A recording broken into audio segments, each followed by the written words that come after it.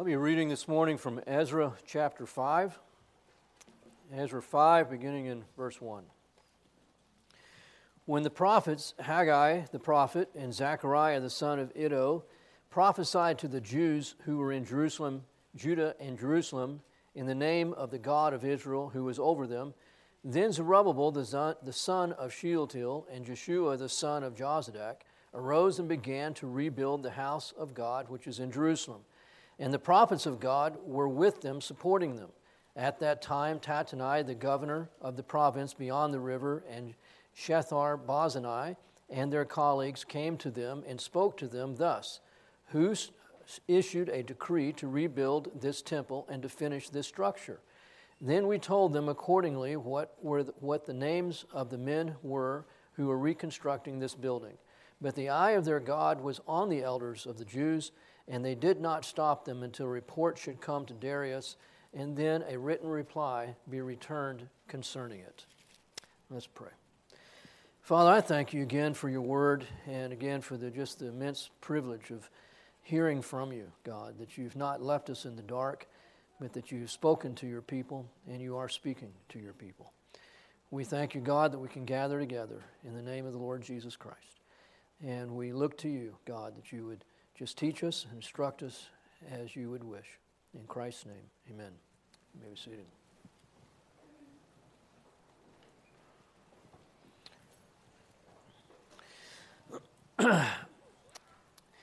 Well, in the book of Ezra, where we've been is that God has supernaturally ordered events so that they can leave their captivity and come back to their land for the purpose. If there's one purpose, it would be to rebuild the temple. It took them 2 years to get started once they got into the temple, got back to the land, and then they only worked for 2 years, got the foundation laid, and they stopped. And they stopped because there was opposition. Not because God said stop, not because a decree was issued by Cyrus, the king at the time. They just stopped because there was opposition.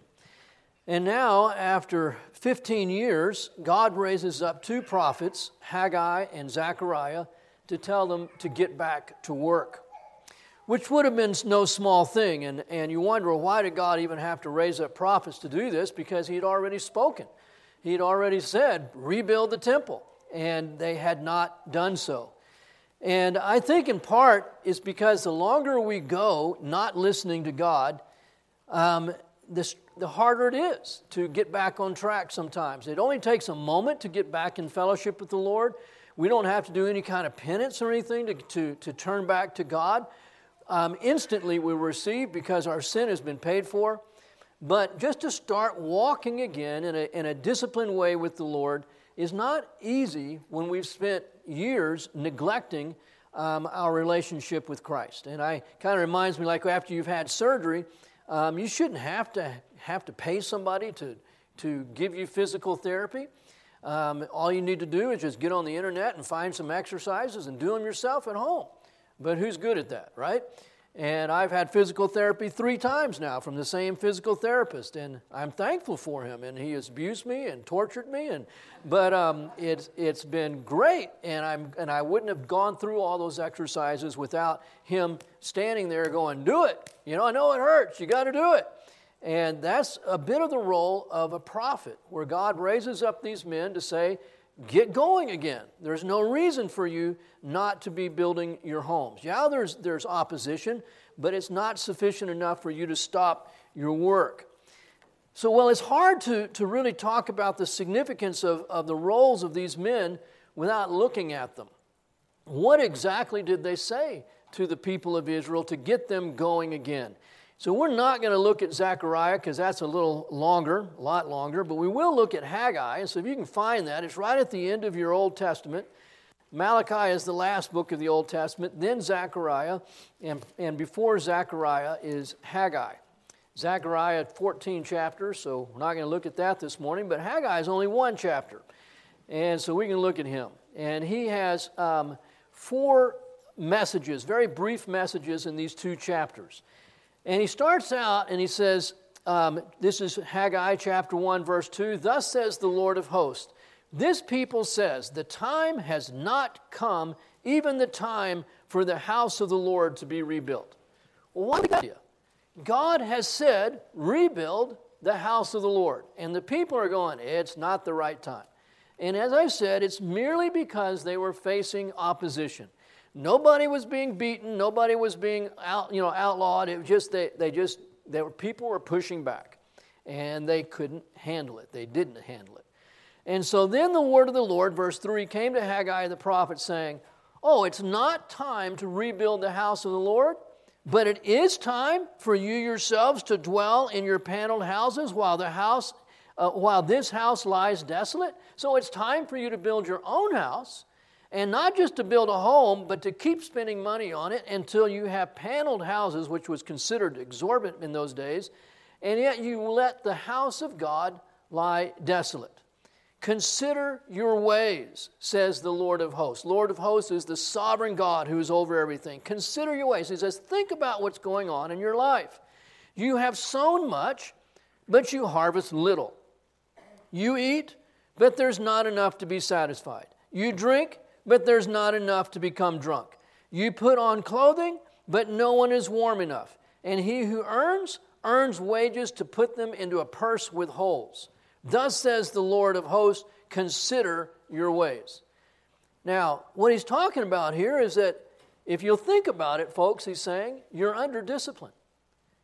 God is disciplining you for not doing what he's told you to do.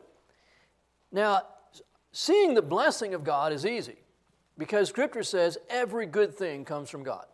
So seeing and defining blessing is easy. If it's good, God's doing it. Discipline, a little harder. And it is hard sometimes to know when we are under God's discipline. For several reasons. One is because we live in a fallen world. Bad things happen. And it's not God's discipline necessarily. Jesus made a point of that when he says, remember that wall that fell on those people and all those people died? Do you think those people were worse sinners than others? And he says they weren't. So you can't say every tragedy is God's discipline. Hurricanes, tornadoes, droughts, it's not necessarily God's discipline. Could be, but not necessarily. You can't attribute everything to discipline when we have an enemy in this world, Satan. And sometimes we are suffering because we have an enemy who is opposing us, and he is after us. So sometimes we suffer because we live in a fallen world. Sometimes we suffer because we have an enemy who hates us. Sometimes we're suffering just because we've made bad choices and we reap what we sow, and it's not God disciplining us. So this is why, all those things considered, it's hard sometimes to know what is God's discipline and what isn't, because God does discipline. And so I wanted to spend some time with that because he's listing one of the things here, and he says, this is God's discipline. What is God's discipline? You can never get ahead. For every step forward, you take 2 steps back. You earn money, and you can't even keep the money that you earn. You plow, and you don't bring back as much food as what you should be getting. And he says you have food, but you don't have enough food to be full. There's like holes in your purses, he says. You just can't get ahead. It's discipline.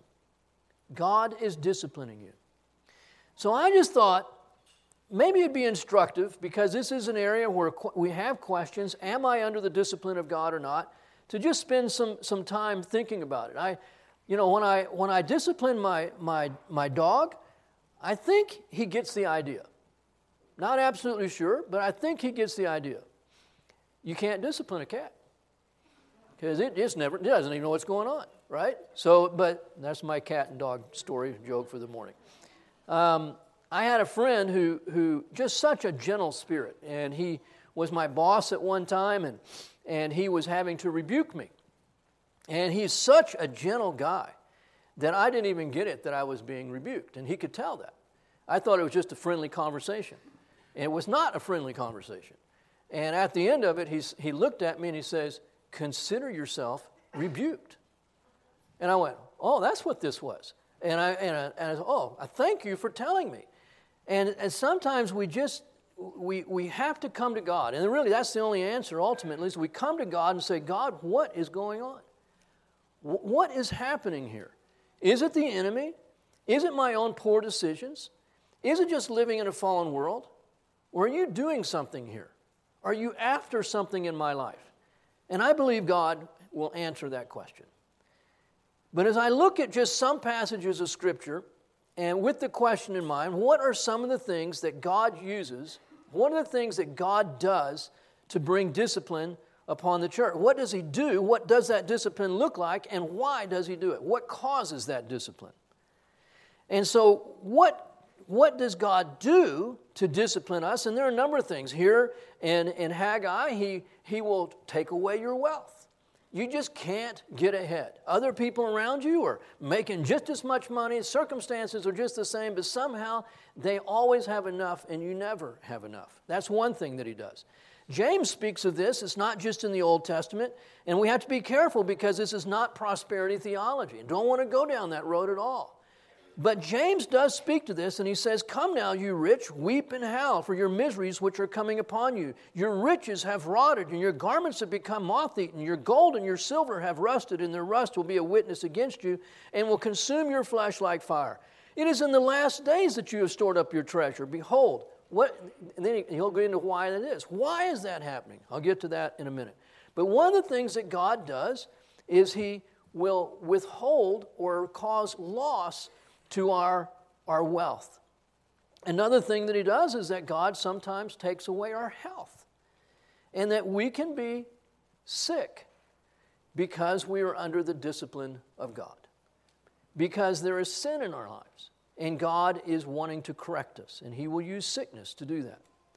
Sometimes He takes away, He disciplines us by taking us down a notch. He humbles us because God is opposed to the proud, but gives grace to the humble. And sometimes church discipline, God disciplines us through the church. And there are times when the church has to step up and say, fellowship has to be broken until you turn from your sin. And a person has to be removed from the church for the hope that they would be ultimately reconciled to God and to His church. And sometimes God even takes people's lives. But again, we have to be so careful with this because not every time a Christian dies prematurely is it because of the discipline of God. But sometimes it is. And there are several instances in the New Testament where God is taking people's lives because of discipline. So what brings about the discipline of God? And this is not an exhaustive study. I looked at 3 New Testament books, 1 Corinthians, James, and Hebrews, and there are at least 10 reasons given in those books for why God disciplines His people. We already made note last week when we talked about the church and that we are the building of God, the local church, and I went to 1 Corinthians chapter 3 and saw that how the Scripture says there, if any man destroys the temple of God, speaking of the local church, God will destroy him. For the temple of God is holy, and that is what you are. And so the lesson there is that God is prepared to take the lives of those who destroy the spirituality of the church, who so lead the church in the ways of the flesh that the church, a spiritual entity, is no longer spiritual in the way that it functions. It's just purely another secular gathering of people for all practical purposes. And when we destroy the church, we destroy the local church by negating the Spirit's influence and authority. And God says that incurs divine discipline. In 1 Corinthians 5, unrepentant sexual sin will bring about the discipline of God. In 1 Corinthians 10, presumptuous sin, the pride of thinking that we won't be judged for our actions as Christians. We're under grace. God doesn't judge Christians. And in 1 Corinthians 10:12 it says, therefore, let him who thinks he stands take heed, lest he fall. And the fall there is used of death. In 1 Corinthians 11, we can experience the discipline of God for how we disregard others and treat them as beneath ourselves in the body of Christ, particularly while taking communion. But I don't think that Paul meant only communion in that passage. I think he just means in general. When we as Christians treat other Christians as though they are beneath us, and we are not regarding others more highly than ourselves, we are not thinking so as to have sound judgment when it comes to ourselves and other people. It is an affront to the cross of Jesus Christ. And it incurs the discipline of God. In James 4:4-6, it says, "You adulteresses, do you not know that friendship with the world is hostility toward God? Therefore, whoever wishes to be a friend of the world makes himself an enemy of God." So friendship with the world as a Christian causes me to become the enemy of God. Do you not know that Scripture speaks to no purpose? That Scripture does not speak to no purpose. He jealously desires the Spirit which He has made to dwell in us, but He gives it greater grace. Therefore it says, God is opposed to the proud, but gives grace to the humble. We know from James chapter 4 that speaking against our brothers and sisters in Christ will incur the discipline of God. Do not speak against one another, brethren. He who speaks against a brother or judges his brother speaks against the law and judges the law. But if you judge the law, you are not a doer of the law, but a judge of it. There is only one lawgiver and judge, the one who is able to save and to destroy. See, it's speaking of discipline. Who are you to judge your neighbor? So I can be incurring God's discipline by how I speak about my brothers and sisters in Christ.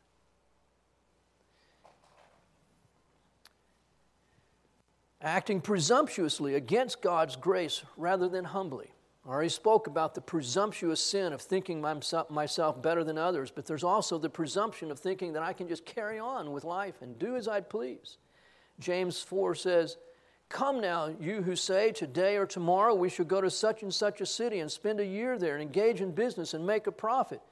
You do not know what your life will be like tomorrow. You are just a vapor that appears for a little while and vanishes away. Instead, you ought to say, if the Lord wills, we shall live and also do this or that. But as it is, you boast in your arrogance. All such boasting is evil. Therefore, the one who knows the right thing to do and does not do it, to him it is sin." I can experience God's discipline because I am failing to fulfill my obligations to others, which amounts to theft and indifference to others. So in the same passage where James says, "Come now, you rich, weep and howl for your miseries which are coming upon you. Your riches have rotted and your garments have become moth-eaten." And then he comes down, he says, what's going on? He says, "Behold, the pay of the laborers who mowed your fields and which has been withheld by you, you owe people money. They've done work for you and you're not paying them. Their pay cries out against you. And the outcry of those who did the harvesting has reached the ears of the Lord of Sabaoth. You have lived luxuriously on the earth and led a life of wanton pleasure. You have fattened your hearts in a day of slaughter. You have condemned and put to death the righteous man. He does not resist you." This incurs God's discipline to be indifferent and selfish and robbing others of what is justly due them. God's discipline. God's discipline comes for failing to honor my vows, for failing to be trustworthy in what I promise.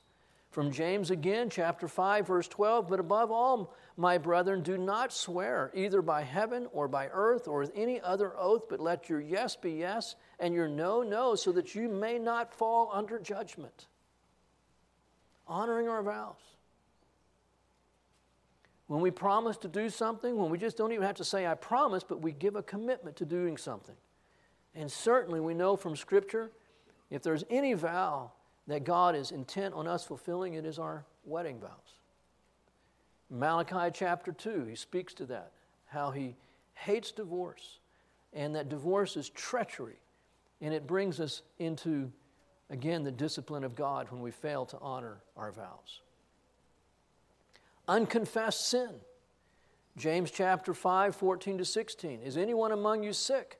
Let him call for the elders of the church and let them pray over them, anointing him with oil in the name of the Lord. And the prayer offered in faith will restore the one who is sick, and the Lord will raise him up. And if he has committed sins, they will be forgiven him. Therefore, confess your sins to one another and pray for one another so that you may be healed. The effective prayer of a righteous man can accomplish much. And there's God's discipline for straying from the truth. My brethren, if any among you strays from the truth and one turns him back, let him know that he turns a sinner from the error of his way and will save his soul from death and will cover a multitude of sins. In like fashion, in Hebrews chapter 10, straying from the truth, or Hebrews puts it, willfully abandoning our confession of faith in Christ and the sufficiency of his sacrifice. If we go on sinning willfully, after receiving the knowledge of the truth, there no longer remains a sacrifice for sins, but a certain terrifying expectation of judgment and the fury of a fire which will consume the adversaries. Anyone who has set aside the law of Moses dies without mercy on the testimony of 2 or 3 witnesses. How much severe punishment do you think he will deserve who has trampled underfoot the Son of God and has regarded as unclean the blood of the covenant by which he was sanctified and has insulted the Spirit of grace?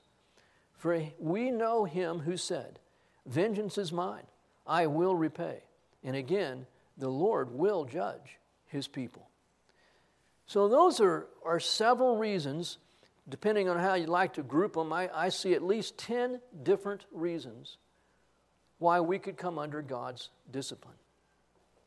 Destroying the local church by negating the Spirit's influence and authority, unrepentant sexual sin, presumptuous sin, disregarding others, treating them as beneath ourselves, friendship with the world and pride, speaking against our brothers and sisters in Christ, failing to fulfill our obligations to others, failing to honor our vows, unconfessed sin, and straying from the truth.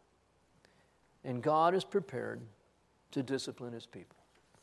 And sometimes we need, as it were, a prophet to come along and say, "Do you understand what's going on? These difficulties are not just life in a fallen world. These difficulties are not simply Satan is against Christians in general. Could it be that you're under the discipline of God?" I am not a prophet, so don't ask me to play that role in your life. I heard of a man that was well off financially and a man who was not doing well in his finances. They were both Christians. Came to the one that was doing well financially and said, "What advice can you give me? Is there anything you can tell me to help turn my financial affairs around?" And the man said, "Yes. Seek first his kingdom and his righteousness above all else, and everything else will be added to you." Are you seeking first his kingdom? I think I am. Great. How much of your money do you give away? Do you? Now, I don't believe that the New Testament tells us to tithe, but it still says to honor God with all that we have. How are you practically honoring God with what God has given you? And the man had to say, "I don't know that I can answer that question." And so his well-off friend in Christ said, "Why don't we start with that? Why don't you go the next 2 or 3 months and give God 10%? And then we'll come back and talk about your finances." They never had to have a follow-up conversation because the man started honoring God first. And the hole in the purse went away. It's again, I am not preaching prosperity theology, but I am saying God deserves to be honored. And he wants to be honored.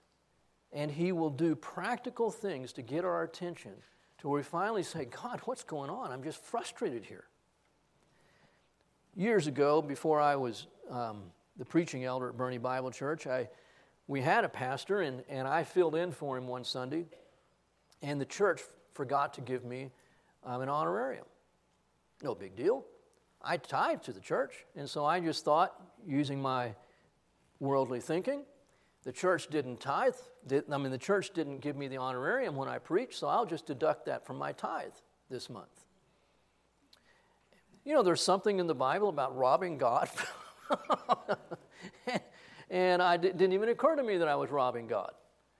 And right after that, but I had this check in my heart that this is not right. I'm calculating. I'm trying to just figure this out. And I'm just calculating. I'm not trusting God. And not long after that, I was on the back of a flatbed truck going down a dirt road in the night, and there were branches from trees leaning out over the road. And I'm standing up in the back of a flatbed truck, and one of those branches reached out and grabbed my glasses right in the corner and threw my glasses off. Never touched my face. What are the odds? And so the truck stops. I started banging on the roof of the truck. Stop! And so the truck stopped. And so we went out and looked at it, and we found my glasses crushed by the truck. Guess how much a new pair of glasses cost? The same exact amount as the honorarium that I wasn't given. Now, I'm stupid, but I got the message here. You know, you're not going to rob me of tithes and offerings. Honor me and trust me with the outcome. All that you have is mine. It's not 10% is mine. All that you have is mine. And I am more than able to make up the difference in your life. Will you trust me? And I have no question in my heart. It was just too many things that should not have happened. I mean, why would the tree grab my glasses and throw them under the truck rather than out in the back or behind, but under the truck? I mean, not even touch my face. What are the odds? I have students ride in the back of my truck all the time. They can tell you. Trees hit them in the face when they go in the back of my truck. I don't know how that happens, but it happens every time. But this we need to know. Hebrews says he disciplines those whom he loves. And he loves us. And if anyone is without discipline, they are not a child of God. God loves his children. And we sometimes need the discipline of God. Many times we need the discipline of God. And in his goodness, he does that. 5 times in Haggai says, consider your ways. Consider your ways. Consider your ways. 5 times. Think about what's going on. Ask the question of the Lord. God, why is this? I'm always very careful to not say to God, what lesson are you trying to teach me? Because the inference with that is once you learn the lesson, then the trial will be over and you can move on to the next lesson. Right? Oswald Chambers has said, God's goal is the process. God's goal is not to teach us lessons. We learn the lesson, then move on to the next lesson. That's how school is. But God's goal is the process, that he is using the process to bring us into greater conformity to Jesus. So it's not about lessons learned as much as it is about coming to Jesus in the trial, in the discipline, and saying, have your way with me. Whatever it is that you're after, I know ultimately it's to bring me into conformity to Jesus. And I want to yield to that supreme purpose, that I would be brought into conformity to you and that Christ would therefore be exalted in my life. He does teach us lessons, don't get me wrong, but the main thing is not lessons learned, but a life brought into conformity to Christ. And if I never know what the lesson is I'm supposed to learn, I know what he's after. Conformity to Jesus Christ. In the second message of Haggai, he says in verse 4 of chapter 2, take courage. Zerubbabel declares the Lord, take courage also, Joshua the son of Jozdak, the high priest, and all you people of the Lord, take courage. 3 times, take courage, declares the Lord, and work, for I am with you, says the Lord of hosts. As for the promise which I made you when you came out of Egypt, my spirit is abiding in your midst. Do not fear. Take courage, take courage, take courage. Do the work. And don't fear. I am with you. Which raises another question. First question was, does God discipline us? What does that discipline look like? Another question is, can we stop God's work in our lives? They were stopping God's work on a building. Can we stop God's work in our lives. We know the Bible says that He will never, He will finish the work that He has begun in each one of us. Philippians 1:6. We know that if we are faithless, He remains faithful. Amen, hallelujah. But the Scripture also says that we can grieve the Spirit, and we can quench the Spirit. I thank the Lord that it says that when we see Him, we shall be like Him. I don't understand all this. We will see Him and we will be like Him. He remains faithful even when we are faithless. He will bring to completion the work that He has begun in our life. But I also know I can sin against God, and I can stop His effective work in me in terms of growth. God causes the growth, and I can stop that growth process by living in a way where I incur God's discipline upon my life. I can walk according to the flesh. I can become, I can go backwards in terms of spiritual development. You can lose spiritual maturity. So we can stop God's work. And God in His mercy and grace, because He loves us, He will bring His loving discipline into our lives to bring us back on track. And again, sometimes what we need is the word from someone else. That physical therapist, that prophet who would step into our lives and say, have you considered? We shouldn't take offense with that. We should just take it to the Lord. Isn't that one of the reasons we come together on Sunday morning? It's not to get beat up, it's not to get spanked, but it is to hear God's word. And to know that God's word is profitable for teaching, for reproof, for correction, for training in righteousness. And I'm certainly not able to know, nor do I want to know everything that's going on in everybody's life. But God does. And we come together and we hear God's word, read God's word, and God is able to put His finger on things that only God could do. One of our church ladies, she hasn't been able to be here since COVID. She would on occasion tell me, you did it again. And I go, what's that? And she goes, I forgot to wear my steel-tipped shoes today. Why would you wear steel-tipped shoes? Because you've been stomping on my toes the whole time you've been preaching. Well, I didn't know I was stomping on anybody's toes except my own. But that's the power of God's word. It is prophetic in our lives. God knows what I need to hear. God knows how I need to be corrected, gently, lovingly, so that I would turn from whatever it is that's incurring that correction and turn back to Jesus, knowing that He will receive me because He loves me.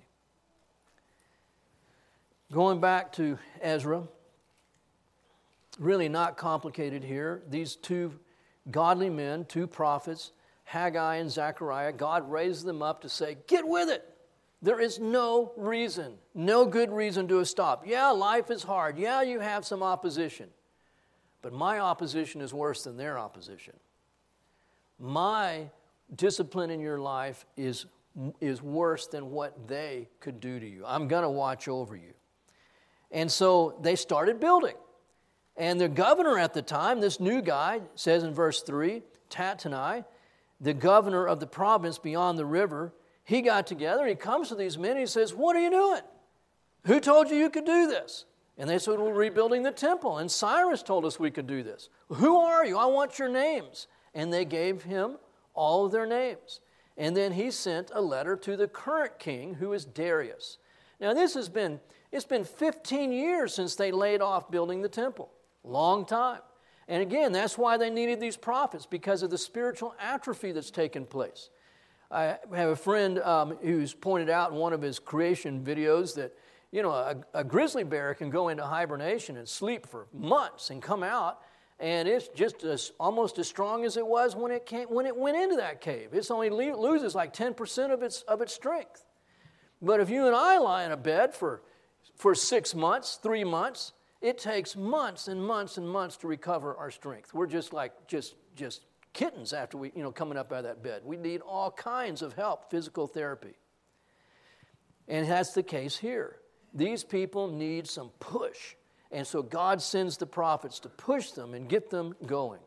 And so they tell the governor, Cyrus said we could rebuild this temple. But then they go into their history, and it's amazing what they've said. He's just recounting in his report to Darius. Tattenai is saying, this is what these guys have said. Verse 8, let it be known to the king that we have gone to the province of Judah, to the house of the great God, which is being built, with huge stones and beams that are being laid in the walls, and the work is going on with great care and is succeeding in their hands. Then we asked those elders and said to them thus, who issued you a decree to rebuild this temple and to finish this structure? We also asked them their names so as to inform you, and that we might write down the names of the men who were at their head. And thus they answered us, saying, this is wonderful, we are the servants of the God of heaven and earth. Now, why would Tattenai include that in his report?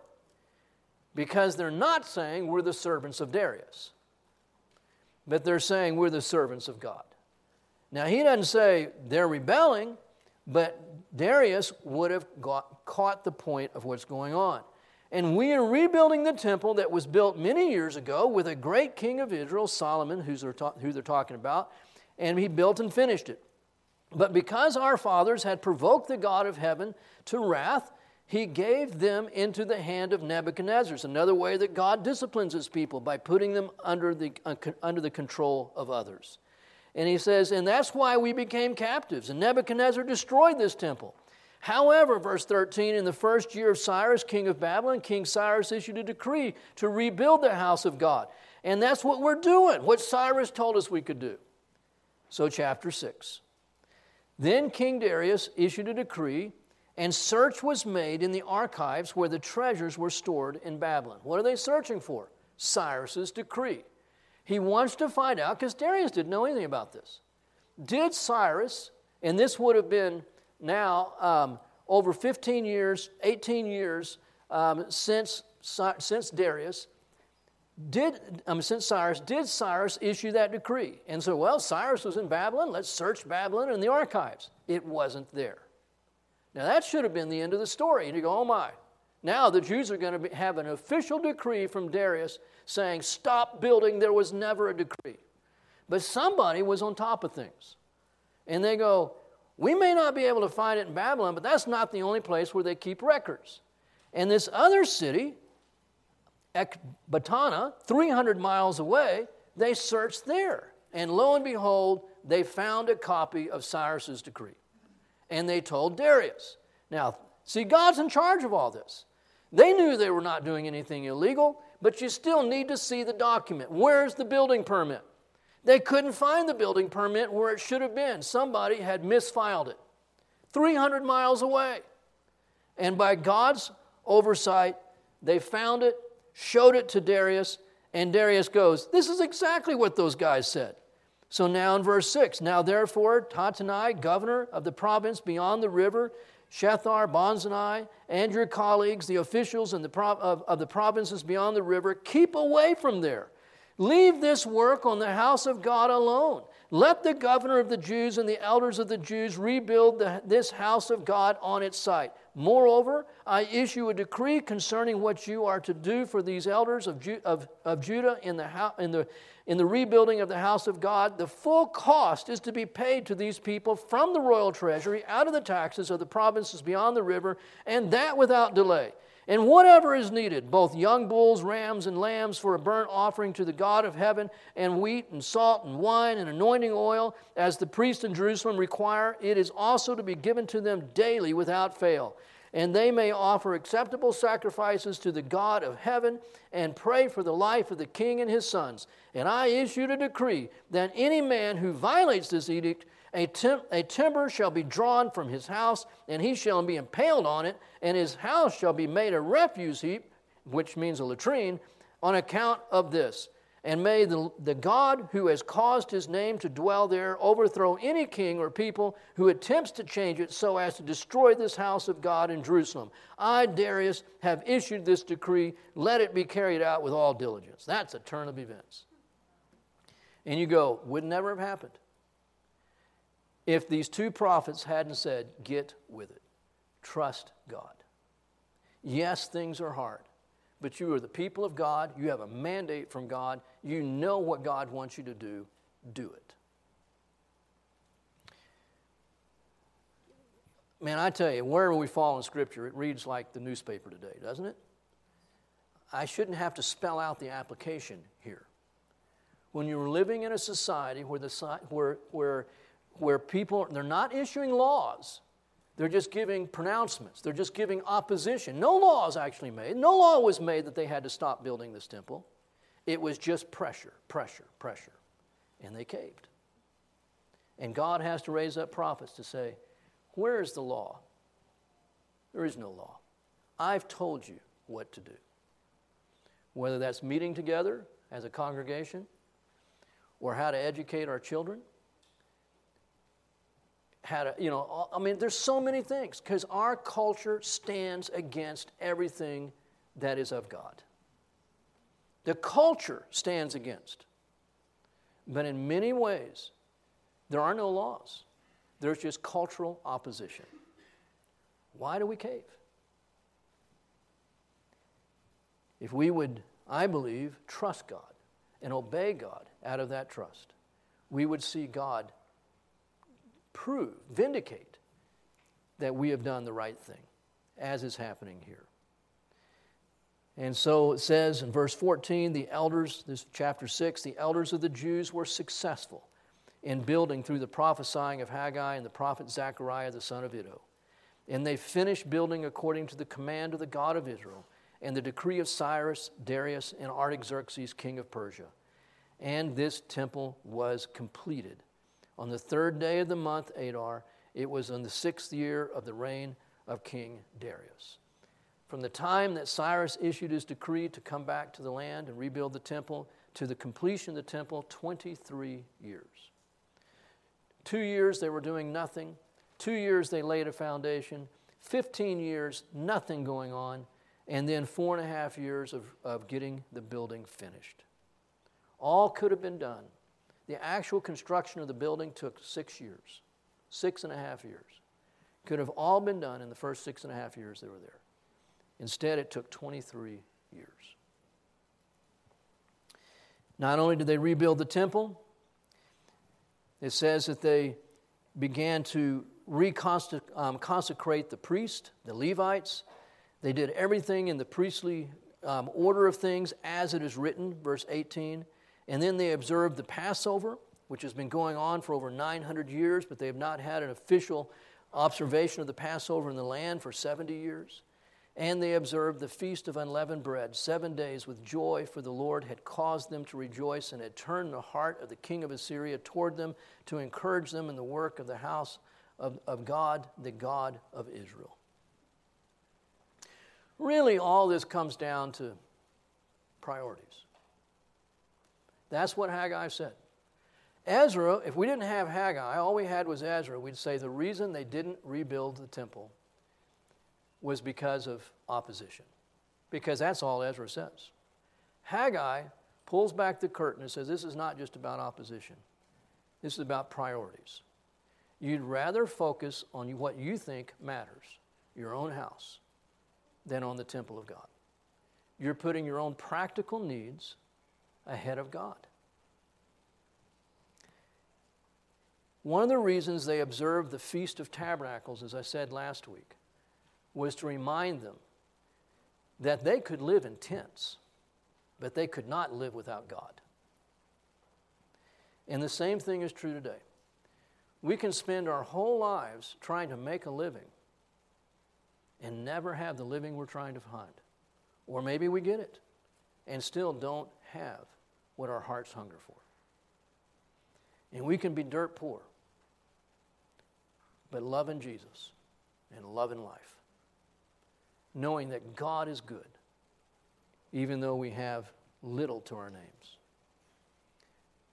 I remember my childhood being really pretty happy one. Wasn't perfect, but by and large, pretty happy childhood. And as you get a little older, you recognize what you have and what you don't have. More of what you don't have, because you do a little bit of comparison. And I remember asking my mom one time, "Are we poor?" And she paused for a minute, thought about how to answer that question. And she says, we are very rich people in Christ. God has given us everything that we need. We've never missed a meal. We have a roof over our heads. We have each other. God is good to us. God is good. A man sat at our dinner table one night. He used to eat with us fairly often. And I can remember him saying, and he was very well off. Bachelor, Christian man, and more money than he knew what to do with. And sitting at our table, which was a piece of plywood with 4 legs under it. And he one time said to my dad, "You're the richest man that I know." And I appreciated hearing that as a kid. Because there is a blessing and a wealth that only God can give. And He wants to give. And it's not houses and cars and bank accounts. It transcends all that. Peace, joy. 2 things that the world is striving for with all of its ambition. Peace and joy. And we can know that, those things, and not have 2 nickels to rub together. And have what is priceless, peace and joy. God wants us to. And in His gentleness, in His grace, He is so good to discipline us when we start seeking things above Him. Seek first His kingdom and His righteousness, and all else will be added to you. Again, that doesn't mean we're going to be rolling in the money, but it means everything that matters will be ours as we, by faith, sanctify Christ as Lord of our lives and put Him first. I'll close this in prayer.